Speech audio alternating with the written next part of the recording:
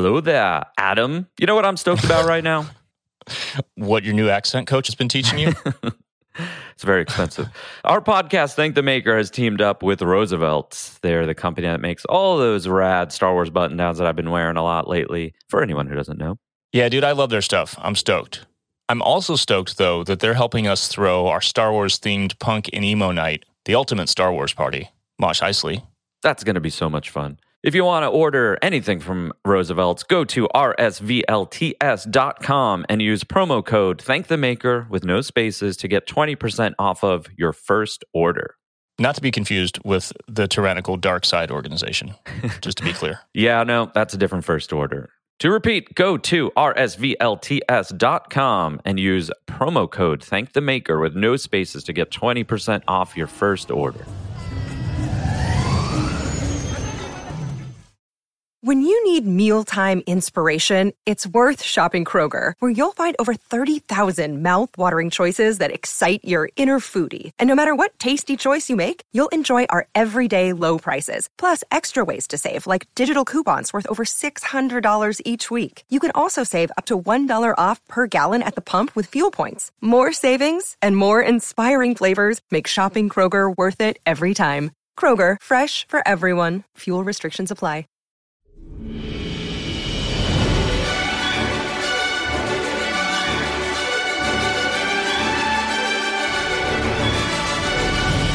Hello there, and welcome to Thank the Maker, a podcast about heroes, princesses, scoundrels, hokey religions, ancient weapons, and all things Star Wars. And my name is Adam Russell. My name is Ryan Key. Hey, Adam. Hey, Ryan. I'm Nick. What's up? Hey, bud. Yeah, you are, Nick. Yeah. Just sitting over here living in this dark, gritty Star Wars universe, you know? I love it. All covered in soot and shrapnel. Yeah. I only have one outfit, and if I want another outfit, I got to go beat up an Imperial officer and take his outfit. Carrying around my AK-47. Just didn't get skinned. It's just an AK-47. I wasn't on last week to tell you how much that bothered me. I mean, it is It's an interesting choice. From a certain point of view, it is. I think AKs are just more common, so we see them. Like, there's some stuff in the original trilogy that's straight out of the surplus bin, you know? For sure. Yeah, I wouldn't have picked an AK, though. I agree. I mean, we get Uzis next season, I heard.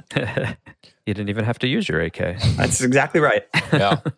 So we're, of course, talking about Andor. We're on to episode 5 now. We're not even halfway. That's cool. Sick title. The Axe Forgets. Hell of a quote. Oh, yeah. I love that.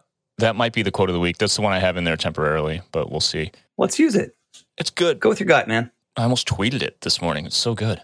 That's the real... That's how Disney knows that they did well. I tweet one of their quotes.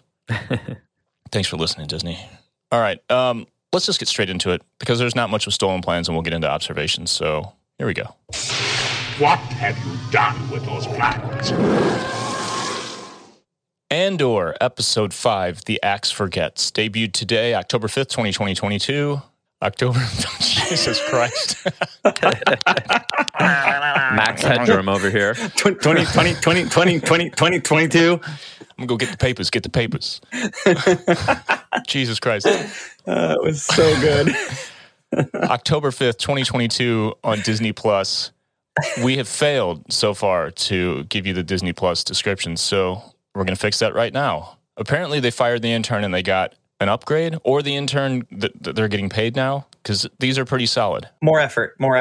I read the first few. They're great. We won't read them now, but this episode is described as Cassian must carefully navigate the distrust inherent in being the new member of a secret operation.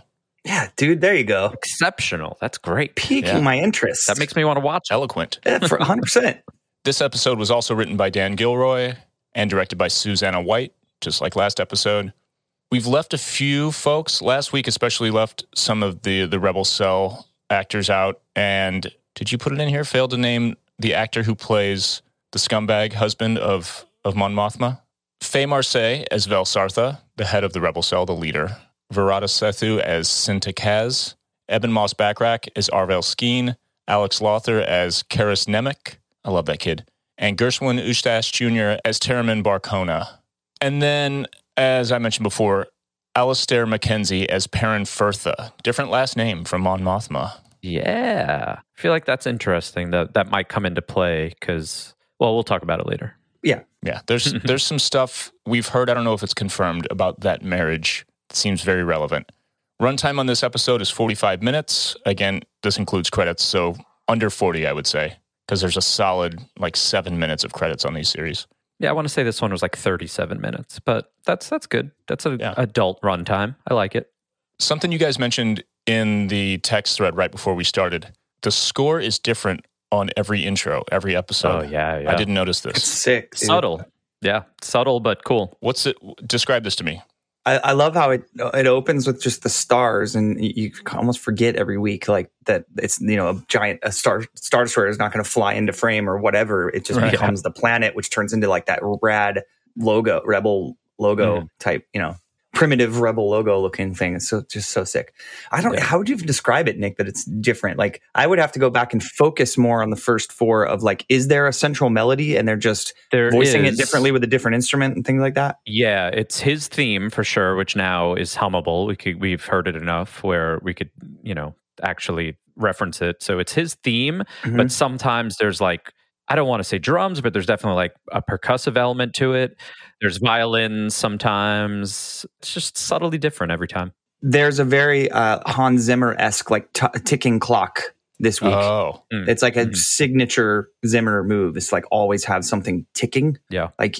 His scores, you always feel it's building tension, like a bomb is about to go off. That's a thing he does. And this week at the Andor had a tick, tick, tick, tick going in it. When it went to Cyril sitting on the bed in that opening shot, it was still clicking. Well, this is the countdown to the mission. I mean, they're there. They're on deck, so that's going to be next week, so that makes sense. Or we would assume, unless we get some flashbacks. Speaking of flashbacks, still nothing the past 2 episodes since the series premiere. I'm wondering if they're going to do this as 4 acts, maybe 4 3-episode arcs, and maybe this middle arc is just very much present day. And then on the next 3-episode arc, we'll get back into flashbacks, maybe, Because this arc could end with the mission next week.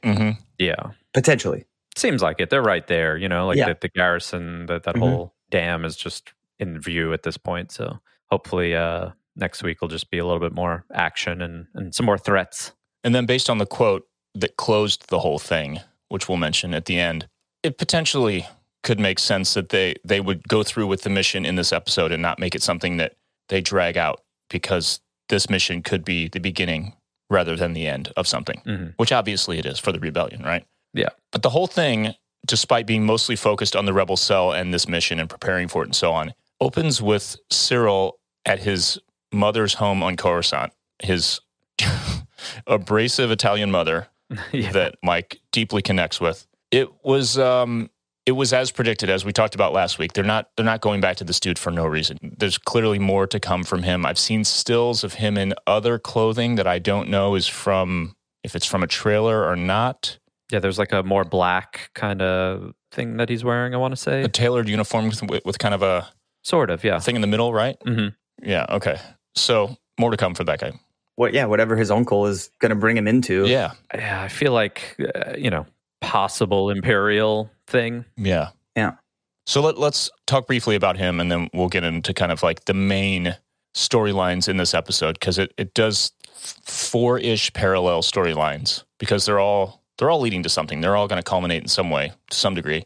Cyril and his mother, they're talking about Uncle Harlow. Also, can I just say that the level of speech that they're working with, the formality and the eloquence of these two. I get the vibe that they're mainliners, I think where you're going with this possible Imperial, Uncle Harlow. His mom, slapping him when he opened the door because he's coming home as a failure. And the fact that she lives so many levels down. Yeah. She doesn't have any money or anything, but she's a full-on empire, just... she's a believer. She's a fascist. but she's on her own. Is she a widow? Is she a divorcee? I don't know. Why is she living down there? It's an interesting kind of juxtaposition of things. Speaking of juxtaposition, I feel like she also is super dressed up. Her hair is done. She's got jewelry on, and she's just down however many levels at Coruscant. Well, that's kind of what I'm suggesting. Could it be no more complicated than she just like showing that she lives kind of in like the slummy whatever, but that she is a full supporter of she's a believer in the cause and the empire, and like every people are just staying in line, I mean, that's her, and she's older, it's like, so, I could go on about the state of the world. Yeah. So what you're saying is she's like an old retired woman in a tiny apartment in the Villages in Florida. Yes, exactly. I mean, how bleak is that too? Just it opens with like, it's such a beautiful, simple shot, but like the sun coming through the buildings on Coruscant. And he almost cries. Dude, it almost makes him cry to see the sun. Dude. Yeah, right? It's like you only get to see it through, for a couple of minutes while it's in between two buildings. It's unreal. Mike's watching that scene going, oh, Star Wars is over. This is it. This is the end. every time they level up this show, I know he's like, great. I love it, but great. They're giving it to the old trolls. They're just handing it over. Last question on Syril and this whole situation. Why does he still have Cassian Andor's hollow image? Yeah. And what's on his mind? Where's he going with this? I mean, we don't want to speculate now, but let's not go too far. He's either something that's massive speculation we don't need to dive into. He's like a rebel cell. He's a spy. He's something. Or I think maybe too on the nose, but he's just pissed that he didn't complete the mission. I mean, if it does go the Imperial direction, if Uncle Harlow is an Imperial, and what direction are you taking? What plan do you have? He thinks you should go in a different direction and turns him into like this gnarly, dark Imperial dude. Then there's your vendetta with Cassian. Like he moves up the ranks in the Empire, and for 2 seasons is going after Cassian. It's like that. We could be getting the birth of the true villain on the show. Yeah. And I think he's just he's just staring at it like he's obsessed with it. That's the vibe I got. Could be wrong. Speaking of being obsessed, I'm obsessed with somebody that we know not being who they are being like presented as, including him in like 2022. Say that again.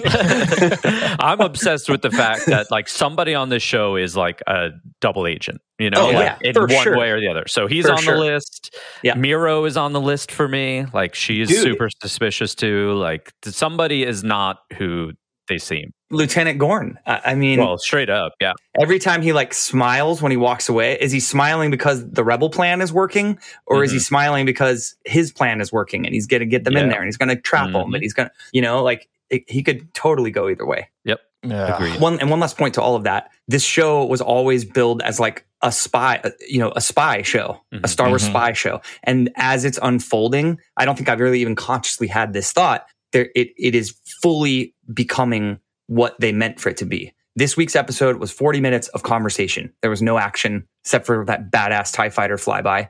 But there was no action. It's a spy movie. It's espionage. I mean, and I love it. I love it. I'm sure there are people out there that are pissed that there wasn't a shootout in a Star Wars episode, but man, it's so accomplishing what I hoped it would, and just being this really cool spy thriller. Yeah. And the fact that we're just sitting here trying to figure out who the double agent is. Yeah. Success. So cool.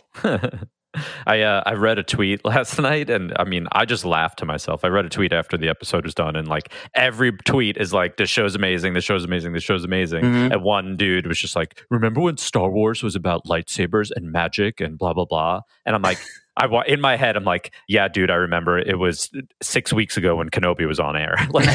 Shut up. Like, what are you talking about?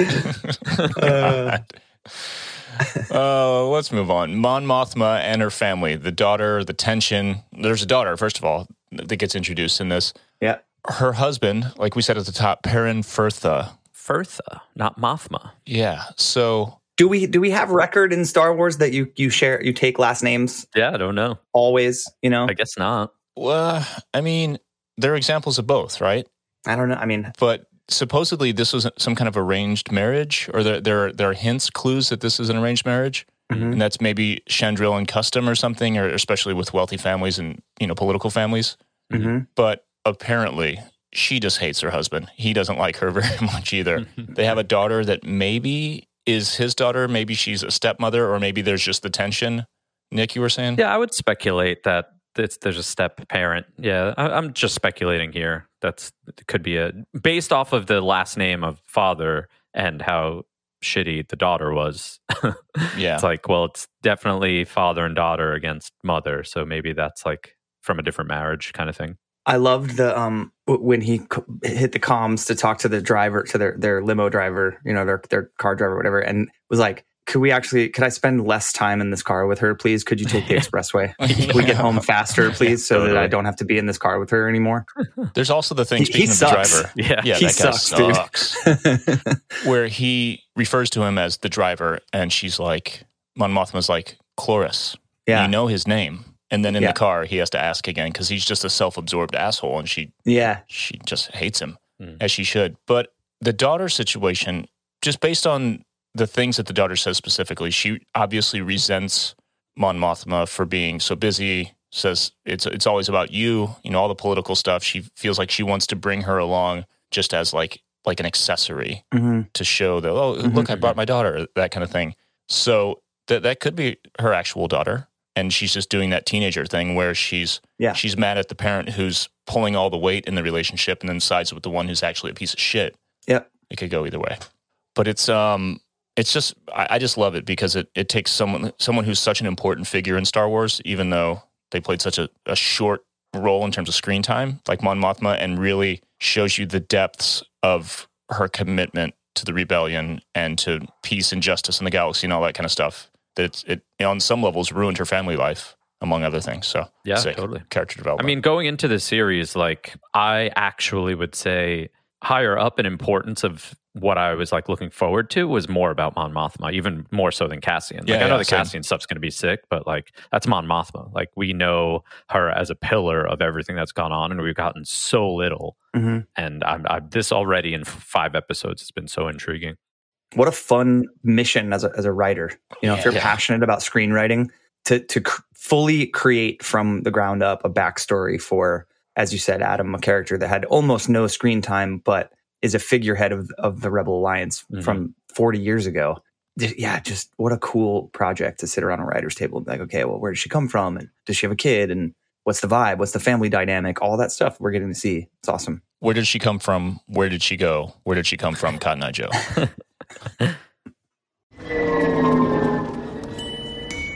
Hey, Nick. What's up, Adam? Where did you get that shirt you're wearing? The one that I like so much with the Star Wars things on it? Oh, this one. This one I get a lot of compliments on. I got this one from Roosevelt's, RSVLTS. You know that company. I see them on Instagram all the time. They make great stuff. Shorts, shirts, all the business. Yeah, they have a bunch of great Star Wars designs, obviously, and other franchises like Marvel, WWE, Disney, and many, many more. So many more. They're more known for their button-down shirts, but they also do t-shirts and shorts, and not just for the men, but for the women and the children too. Dark. I love the way they fit. The fabric is super comfortable. Can't stop wearing them. Nice. Well, I'm going to rsvlts.com to make a purchase because I actually don't own anything yet, and I've been meaning to buy something. I'm going to use the promo code ThankTheMaker with no spaces to get 20% off my first purchase, and you can do the same, again, at rsvlts.com. I'm talking to you, listener. Use promo code ThankTheMaker and get 20% off your first purchase. All right, let's talk about the Imperials. There are a few mini parallel storylines within the Imperial storyline. Blevin, the main sort of antagonist against Dedra, the other Imperial lieutenant, he's now on Ferrix, and he's overseeing the build-out of the outpost. Big Nazi occupation vibes. I always go back to The Sound of Music, like seeing the Nazi flags hanging on the palace or whatever it is in Vienna or Salzburg. They're there to commandeer whatever they need to establish their presence. So they're turning a hotel into like a headquarters and stuff like this. Yeah. And clearly this is like a sect of, this system that just had some lawlessness, and they were there to put some order in for sure. And then Dedra and Hirt, Attendant Hirt, that name doesn't roll off the tongue. They're secretly, it's right in secret, investigating. Yeah, for sure. Yeah, like a pattern of suspicious activity. Yeah, because they're working late, so probably everyone else went home. So we all know this is one of those things. I forget what the screenwriting term is, where either the audience knows what the character doesn't, or vice versa. We know that she's onto something. She knows that there's actually like a rebellion brewing, as far as she can tell, there's an apparent large coordinated rebellion effort happening, but Blevin doesn't believe it, but she has heard in on it. He's invested. They're going through files and they're finding things. And did anyone else like kind of have, there's this thing where you almost like root for them to crack the case, even though they're evil? I mean, it's masterful storytelling. It's not dissimilar from something like Breaking Bad. It's like I'm rooting for everybody. It's the characters are so good and it's so well written, so well acted that everyone is awesome. So great, except for Perrin, most hated man in Star Wars. Yeah, that guy. But even that, I mean, it's coming through. Like, you're supposed to hate him, and I want to kill him. So. And then at the end of this little moment where they're looking through the files, she pops a pill. Like, okay, let's dig back in and do a few more files. Mm-hmm. Speaking of the Nazi vibes, Mike brought up the idea that maybe this is a reference to Nazis being on amphetamines during World War II. Yeah. This is a little known thing. Ryan, do you know anything deeper about this?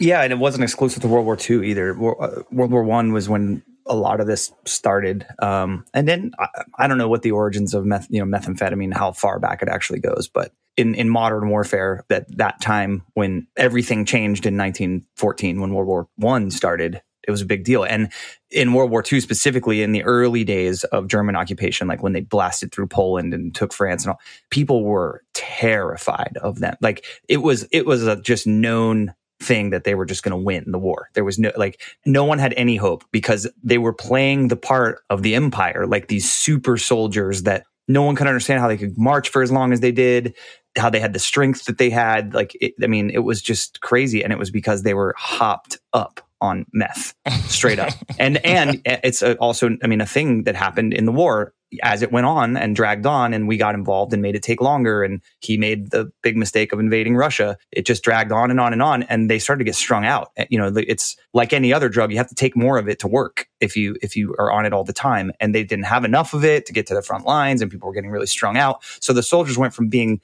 these jacked up, muscle bound, Aryan nation, terrifying blitzkrieg dudes, so like strung out, skinny, freezing, like drug addicts. It was crazy. And I didn't think about that until Mike texted it, but like, what a cool homage to the evil, it's just, it's so twisted, man.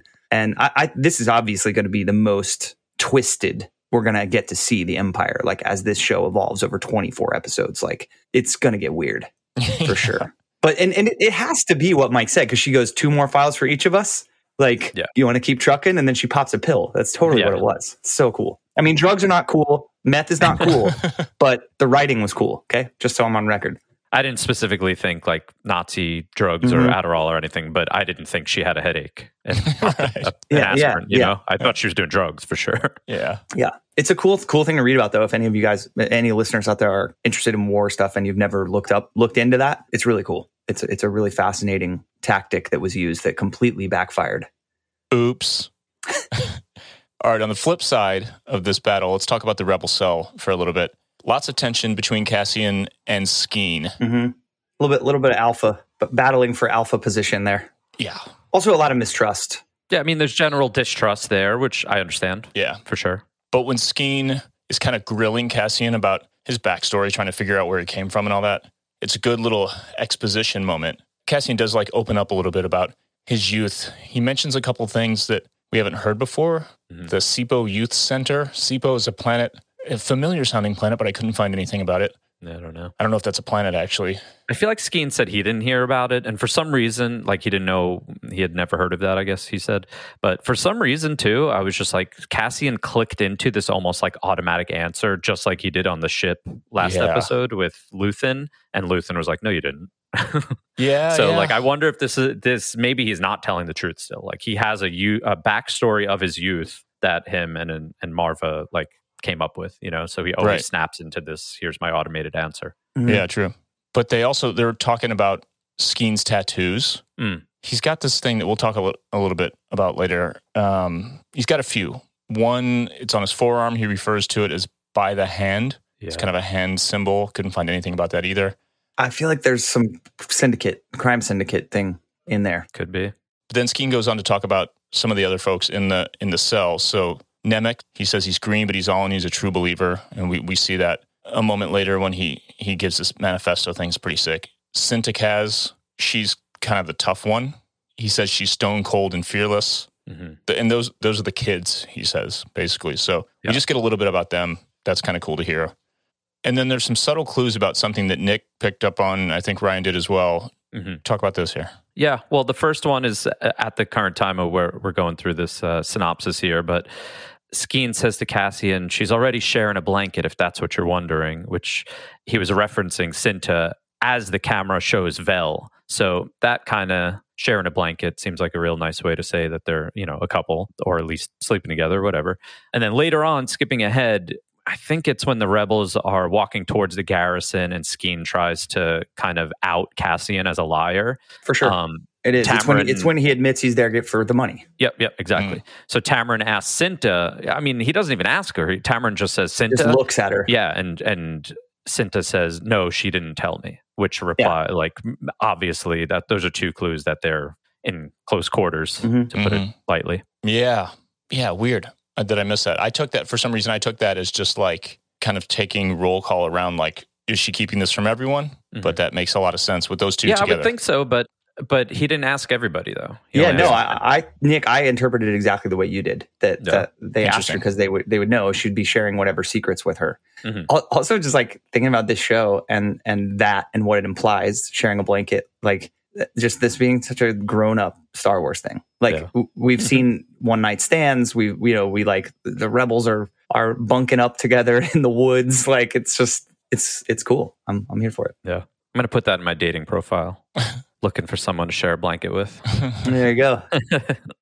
And then there's this amazing little conversation between Cassian and Nemik. I kind of just want to put the whole quote in, just the audio clip, where Nemik, the young kid, who's apparently seems to be like the brains of the whole thing, not necessarily in terms of planning, but he's the smart one. I mean, it's so confusing, isn't it? So much going wrong, so much to say, and all of it happening so quickly. The pace of repression outstrips our ability to understand it, and that is the real trick of the Imperial thought machine. It's easier to hide behind 40 atrocities than a single incident, but they have a fight on their hands, don't they? Our elemental rights are such a simple thing to hold, they will have to shake the galaxy awfully hard to loosen our grip. It's so relevant to the times, like many things here. Talking about the pace of repression outstrips our ability to understand it. Oh, I love that. Yep. Does he say the pace of oppression, right? Like the pace that they are oppressing the people with is faster than they can realize they're being oppressed. Yeah, the subtitle said repression. Oh, okay. Which is interesting. I thought could be a typo because I saw some typos in there. I heard it as oppression, like the imperial oppression of systems, like is going faster than they are able to understand they're being oppressed. Yeah, but repressing your freedom and stuff is anher thing too, I guess, like holding it down. Yeah, and the line about it's easier to hide behind 40 atrocities than a single incident. That's hitting home. Just picture the entire Earth right now. That's what pops into my head. One death is a tragedy. A million, I think Stalin said, one death is a tragedy. A million deaths is a statistic. Yeah. Amazing moment. And then they get into like planning the whole thing. And the moment where Cassian realizes that they don't have this plan fully fleshed out without him. They're trying to figure out how to get this transport out that's full of the credits, the payroll. And Nick, you compared it to like kind of a Han Solo moment, right? Yeah, I feel like the way he spoke and like this almost like condescending disbelief was very Han Solo. Yeah. And then he basically came up with the plan and said, I'll do it. And also was like, you could take the credit, I don't care, but I'm doing it. Yeah, I'm flying the thing. Yeah. Like I'm not going to put my ass on the line when you clearly don't know what the hell you're doing. Like I'm behind the stick. I loved when he was like, what were you going to do if I wasn't here? Yeah. It was great. It's also really funny because they're so like, not all of them, but I mean, really kind of all of them. They're all distrusting Andor and why he was brought in. I guess their distrust is just based on a lack of information of why he's there. But clearly he's there for things like this, where it's like, no, I know what to do. I know what to do in this situation. Well, he's quickly becoming a leader. I mean, quickly. Yeah. He's on the fast track. Like the marching and the switching of the gun, putting the guns pointed the right way, all those little observations. You can see the rest of the rebels realizing they are like that he's maybe kind of on another level. Yeah, I mean, it's frustrating them, but they're going along with all of it. And no, I mean, he's getting minor pushback until someone is like, "Well, he's right." Everything he's saying is right, so we have to do it. And I think he's going to climb the ranks quickly once he realizes he wants to join the alliance.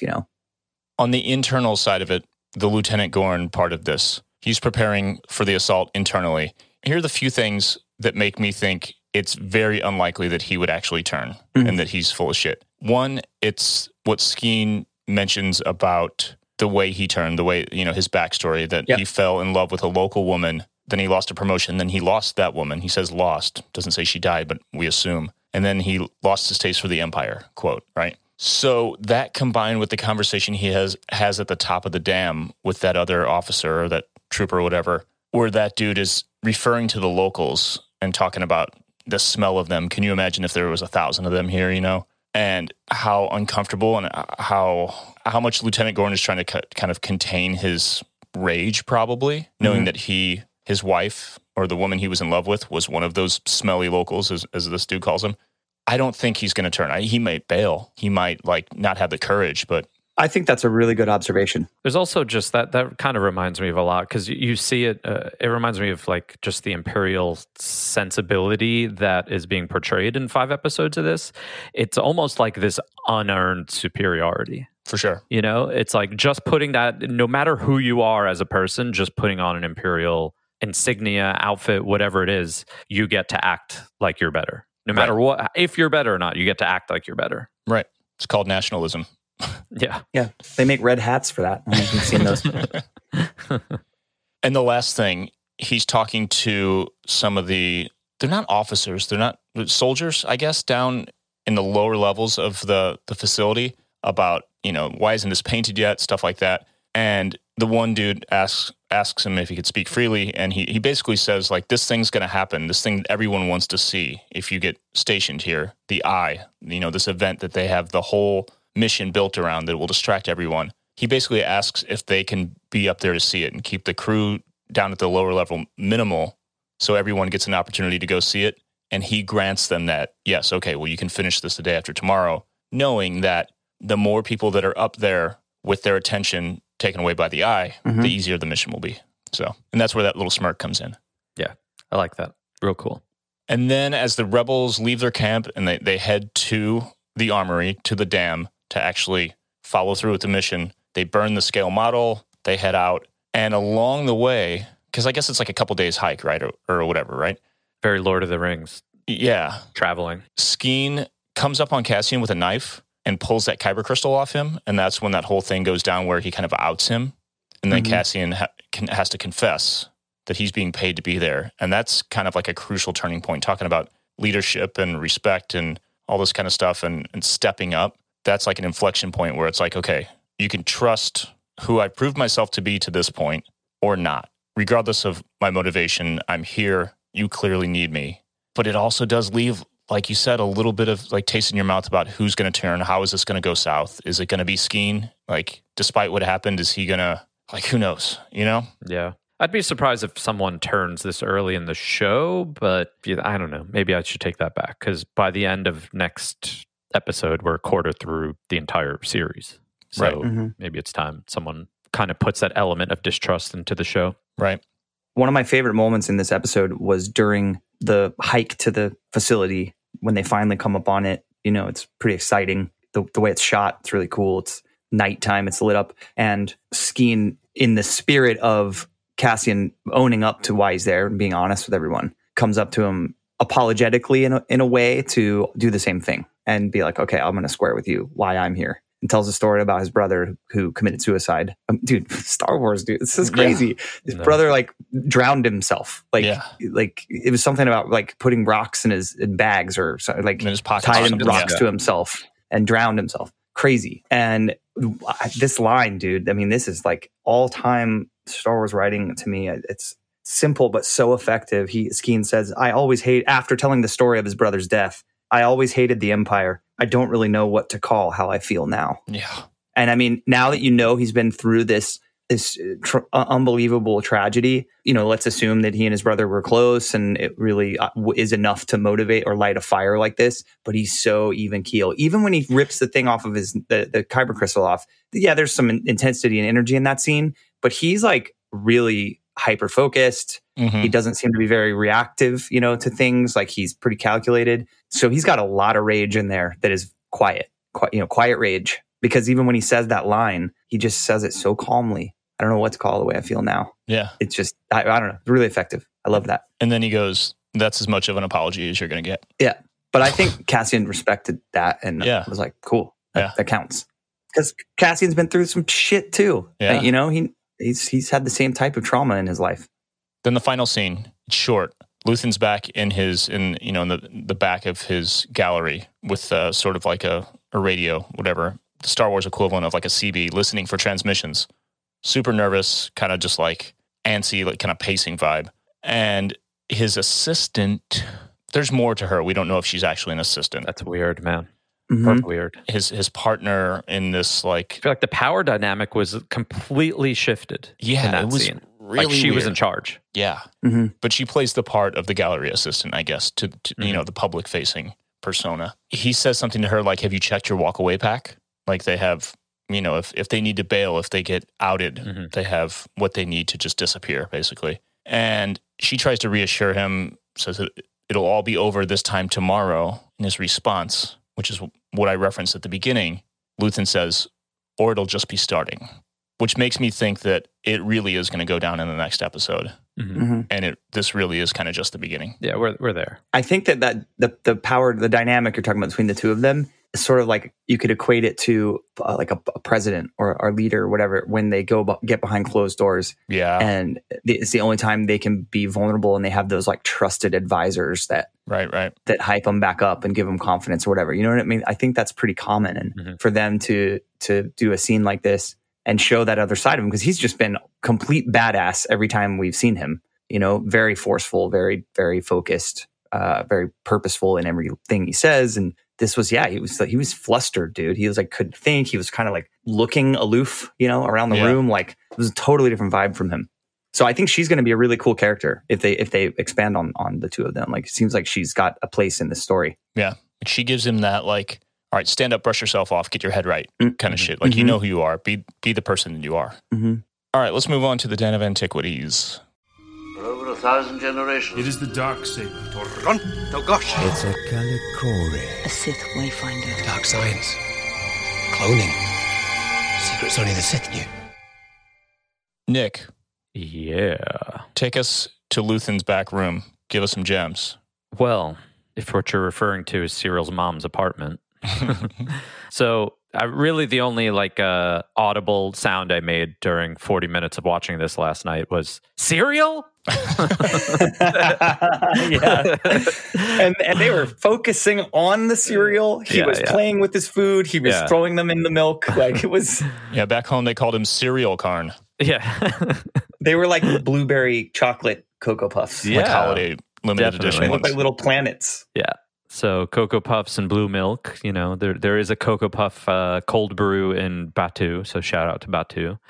Also in the little fruit tower thing that was on there. I think we're meant to maybe think it was like the Melaroon fruit that's always in like the Bad Batch and Clone Wars and stuff. But Jason Chiodo in one of our patrons and in the chat, he said it's possibly a Kawano melon. I'm not so sure I know the difference between the two of them. You're not a real fan. Yeah.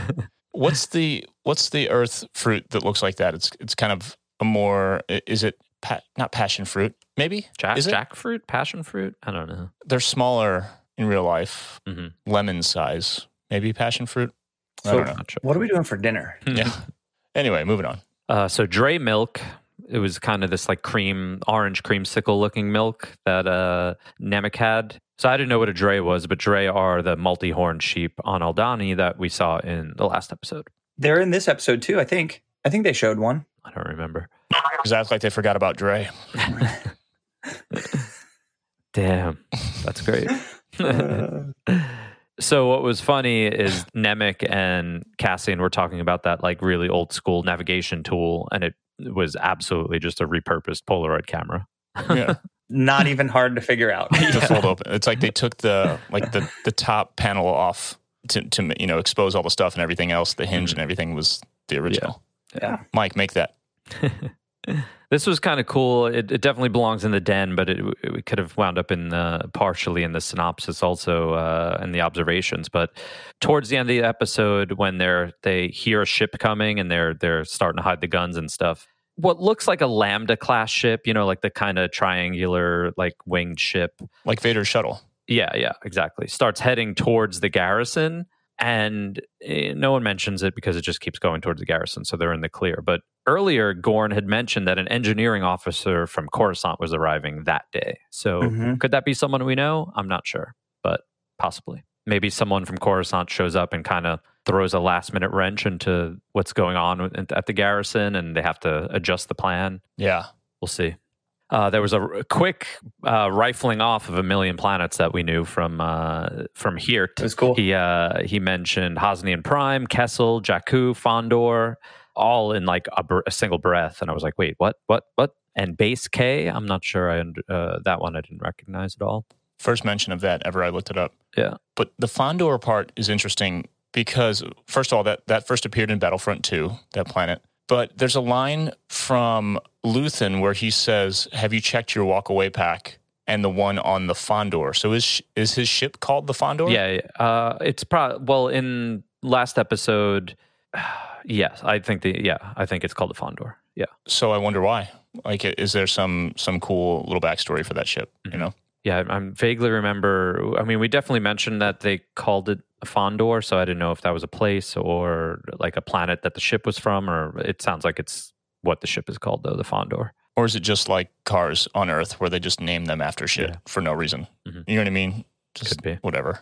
The crate head tattoo on Arvel first appeared in 2003 video game Star Wars Galaxies, which is now Legends. The crate head was one of the 3 important relics kept by the Tusken Raiders in their relic cave. So this is confusing to me because crate head, the way he mentioned it, before I understood that he said crate, as in Krayt, like the crate dragon that we know. It just kind of went in one ear, out the other. But I saw KT in Arabesh at the top of that tattoo, and then there's some numbers and then a barcode. Like, so the numbers go down vertically, and they're just normal numbers, and the barcode, meaning like he was in a place called Crate Head, and that was his number, and he was in some kind of work camp or something. So, I mean, since this like reference is Legends, who knows? Crate Head could be like a camp on Tatooine or something. Who knows? But yeah, I don't know. It's just kind of interesting. Yeah, there definitely was for me, like information-wise, a disconnect because I know what crate is, and that tattoo didn't really look like it at all. I don't know. Right. There's a little bit like a horns kind of symbol above. Yeah, kind of. But and finally, back to the antiquities in Luthen's gallery, we could see in perfect HD the Sankara stones from Temple of Doom on the shelf. Absolutely confirmed. Yes. Drop the Mythbusters steel confirmed sign in slow motion.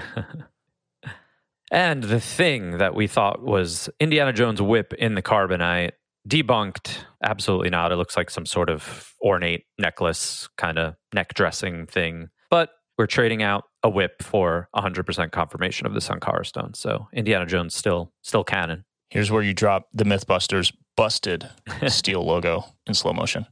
I love you. I know.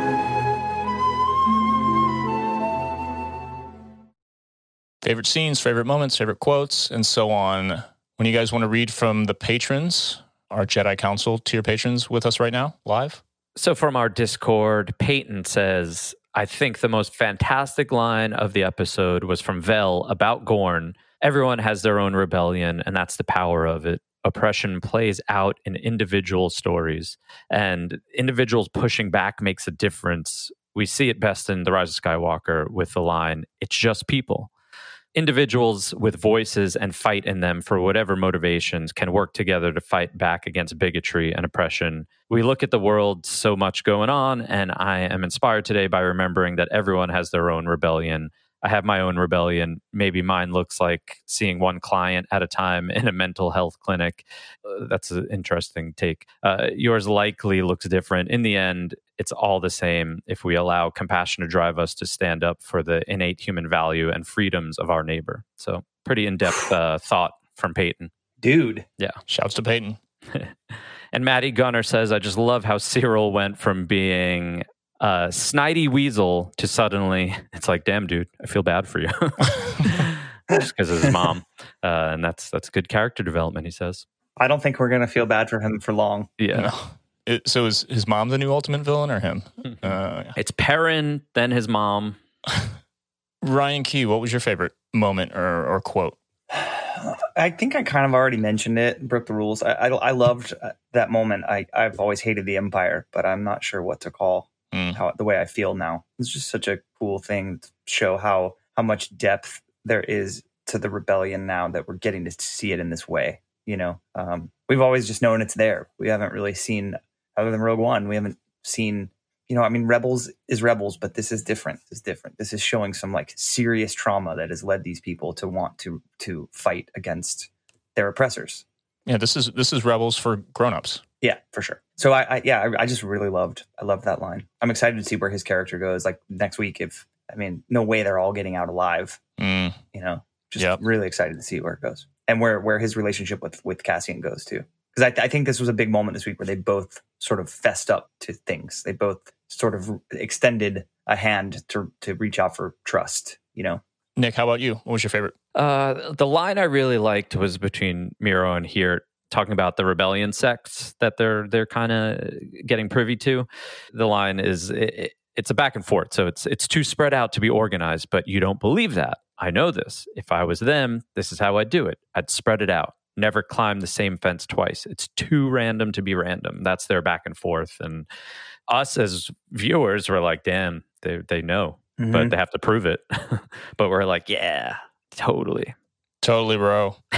Just a couple of fascist druggies. Yeah. Figuring out there's a rebellion. Star Wars.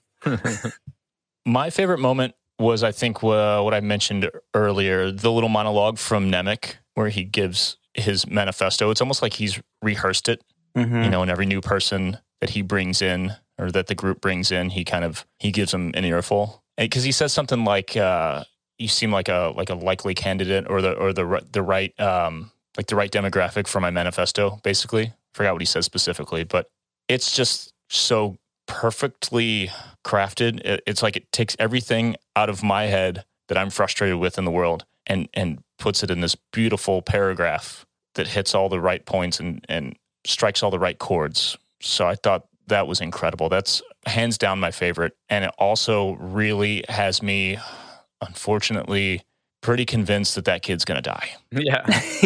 yeah. I knew you were going where you were going with that. Just like Mouse in the Matrix, you know, that Absolutely. kid's dead. Yep. He's dead. Yeah. Sucks. It's like the casting is that. It's like scrawny little nerd, you know, like he is. Have you seen The End of the World with him? No. On Netflix? Dude, he's amazing. This kid, Nemec? Yeah, rad show on Netflix called The End of the World. Okay. Right? Chat? Is that what it's called? Hold on. Streaming. Netflix. Dude, it's such a good show. Let me make sure I got the title right. This is from like a year ago-ish, right? It's a couple of seasons. Couple of years, yeah. Yeah, The End of the World. That's what it's called. There's. Oh, it came out around the time of like. There's 2 seasons. The drug show with homegirl. Sephora. Euphoria. Yeah, Sephora. Sephora. Whoa. Euphoria. Sorry. Simmer down. Yeah, check out that show if you listeners as well. If you like watching things that are cool, it's a good one. So yeah, I think we can confidently say that this show still kicks ass and it's going to keep kicking ass and we love it. Mm-hmm. That's my final thought. Yep. Confirmed. Agreed. Nick Ganbarian. Yeah. What do you have coming up? Anything you want to tell the folks about before we get out of here? Bayside has a show, the Aftershock Festival, this Sunday in Sacramento. So doing that. Bayside's heading into the studio for all the remaining days leading up to When We Were Young. So that's pretty much it. Then I'll be seeing your ass at When We Were Young in Vegas for 3 whole times. And you could find episode 64 of the Radio Show up on Spotify right now. Nice. William Ryan Key, update the folks. What do you got? Hello, friends. I don't know if you saw, if you are a fan of the podcast from across the pond on the island that contains a few different nations. The Foggy Island. The United Kingdom. The United Foggy Kingdom. We announced, by we, I mean Yellow Card, which is a band I was in for a long time that I never thought things like this would be coming out of my mouth again. But we're playing Slam Dunk Festival next year in May, and tickets are on sale. And we're very excited to have another official event on the books. That's all there is for now. But sounds like a slam dunk. Hey, man. Jesus. So I'm so sorry. So that's happening. And then I have another project that I've mentioned several times on the show called Jeddah. You can follow us on socials at Jeddah Music. It's like ambient, electronic, fun stuff to vibe out to. And my socials are all at William Ryan Key. My stuff is all at Adam the Skull on social media. I will be playing shows with Nick coming up in Las Vegas. At When We Were Young, we're playing one extra show the Friday before. Tickets are on sale for everything. I don't know. Maybe When We Were Young still has tickets. I don't know. Can you get me a ticket for that? If you want to come hang out, come hang out. Yeah. I'm gonna be there for Mosh. Yeah. Oh, you're gonna stay for the whole sick. Okay, yeah. Well, I mean, I'll figure it out. But yeah, I was planning on staying in Vegas for the weekend. Of course. Yeah. Yeah. We'll figure it out. Yeah, we'll make that I think happen. And I don't have to play a show, so I can just throw a few back with the boys. But most importantly, like Ryan Key said, we have Mosh Isley coming up. Tickets are still on sale. It is the 28th, which is a Friday. It's the second weekend of When We Were Young. It's a Star Wars themed emo and punk Halloween party. Everyone who's listening right now will go for the Star Wars of it all. But we might get some folks that just want to come hang out for a Halloween party. I don't know. Hopefully everyone's in costume. Vegas, baby. If you're listening to this and you're going to be there, you better be in costume. Like, for real. I've got loads of new items that I will be wearing, like the 43-year-old man that I am. almost 43. Loads. And I don't want to scare anyone, but it's only 3 weeks away. Yeah. And I'll say this because I'm not afraid to say this. And transparency is key. It's more than half sold out. So in the next 3 weeks, we're going to sell a lot of tickets. So It's going to go away. This is a little bit of a fear tactic. Buy your ticket now. Come watch us dress up with our friends. Fear will keep the local people in line. MoshIsley.com is where you can go to get tickets for that, including merch. We have merch up for Mosh Isley and Thank the Maker. ThankTheMakerMerch.com will get you there as well. Got a handful of designs. I think the newest one we're having issues with because it's kind of it's a tribute to a different logo. So we're hitting like the copyright shit with that. We're trying to figure it out. But it's great, and it's coming. MoshIsley.com, ThankTheMakerMerch.com. Go check it out. Patrons, thank you for being with us today. Patreon.com/ThankTheMakerPod is where you can go if you want to be one of those patrons, support this podcast, and get exclusive stuff. That's it for now. Ryan Key, send us out with a quote from the show. Straight from my bud, Arvel Skeen, who had also my other favorite quote of this episode. The axe forgets, but the tree remembers. Now it's our time to do the chopping. Hell yeah. And they called the episode The Axe Remembers. So it's so badass. Yeah. It's like an album. It's like a song on an album. So good. Nailed it. Now it's our time to do the chopping, and then like Sick of It All's clobbering time starts. That'd be sick. Or the opening scene from Commando starts with Arnold chopping wood and he carries that big ass log. Either way's fine. Dudes, good hanging with you. Patrons, thanks for being here. Listeners, thanks for listening. And until next week, may the force be with you.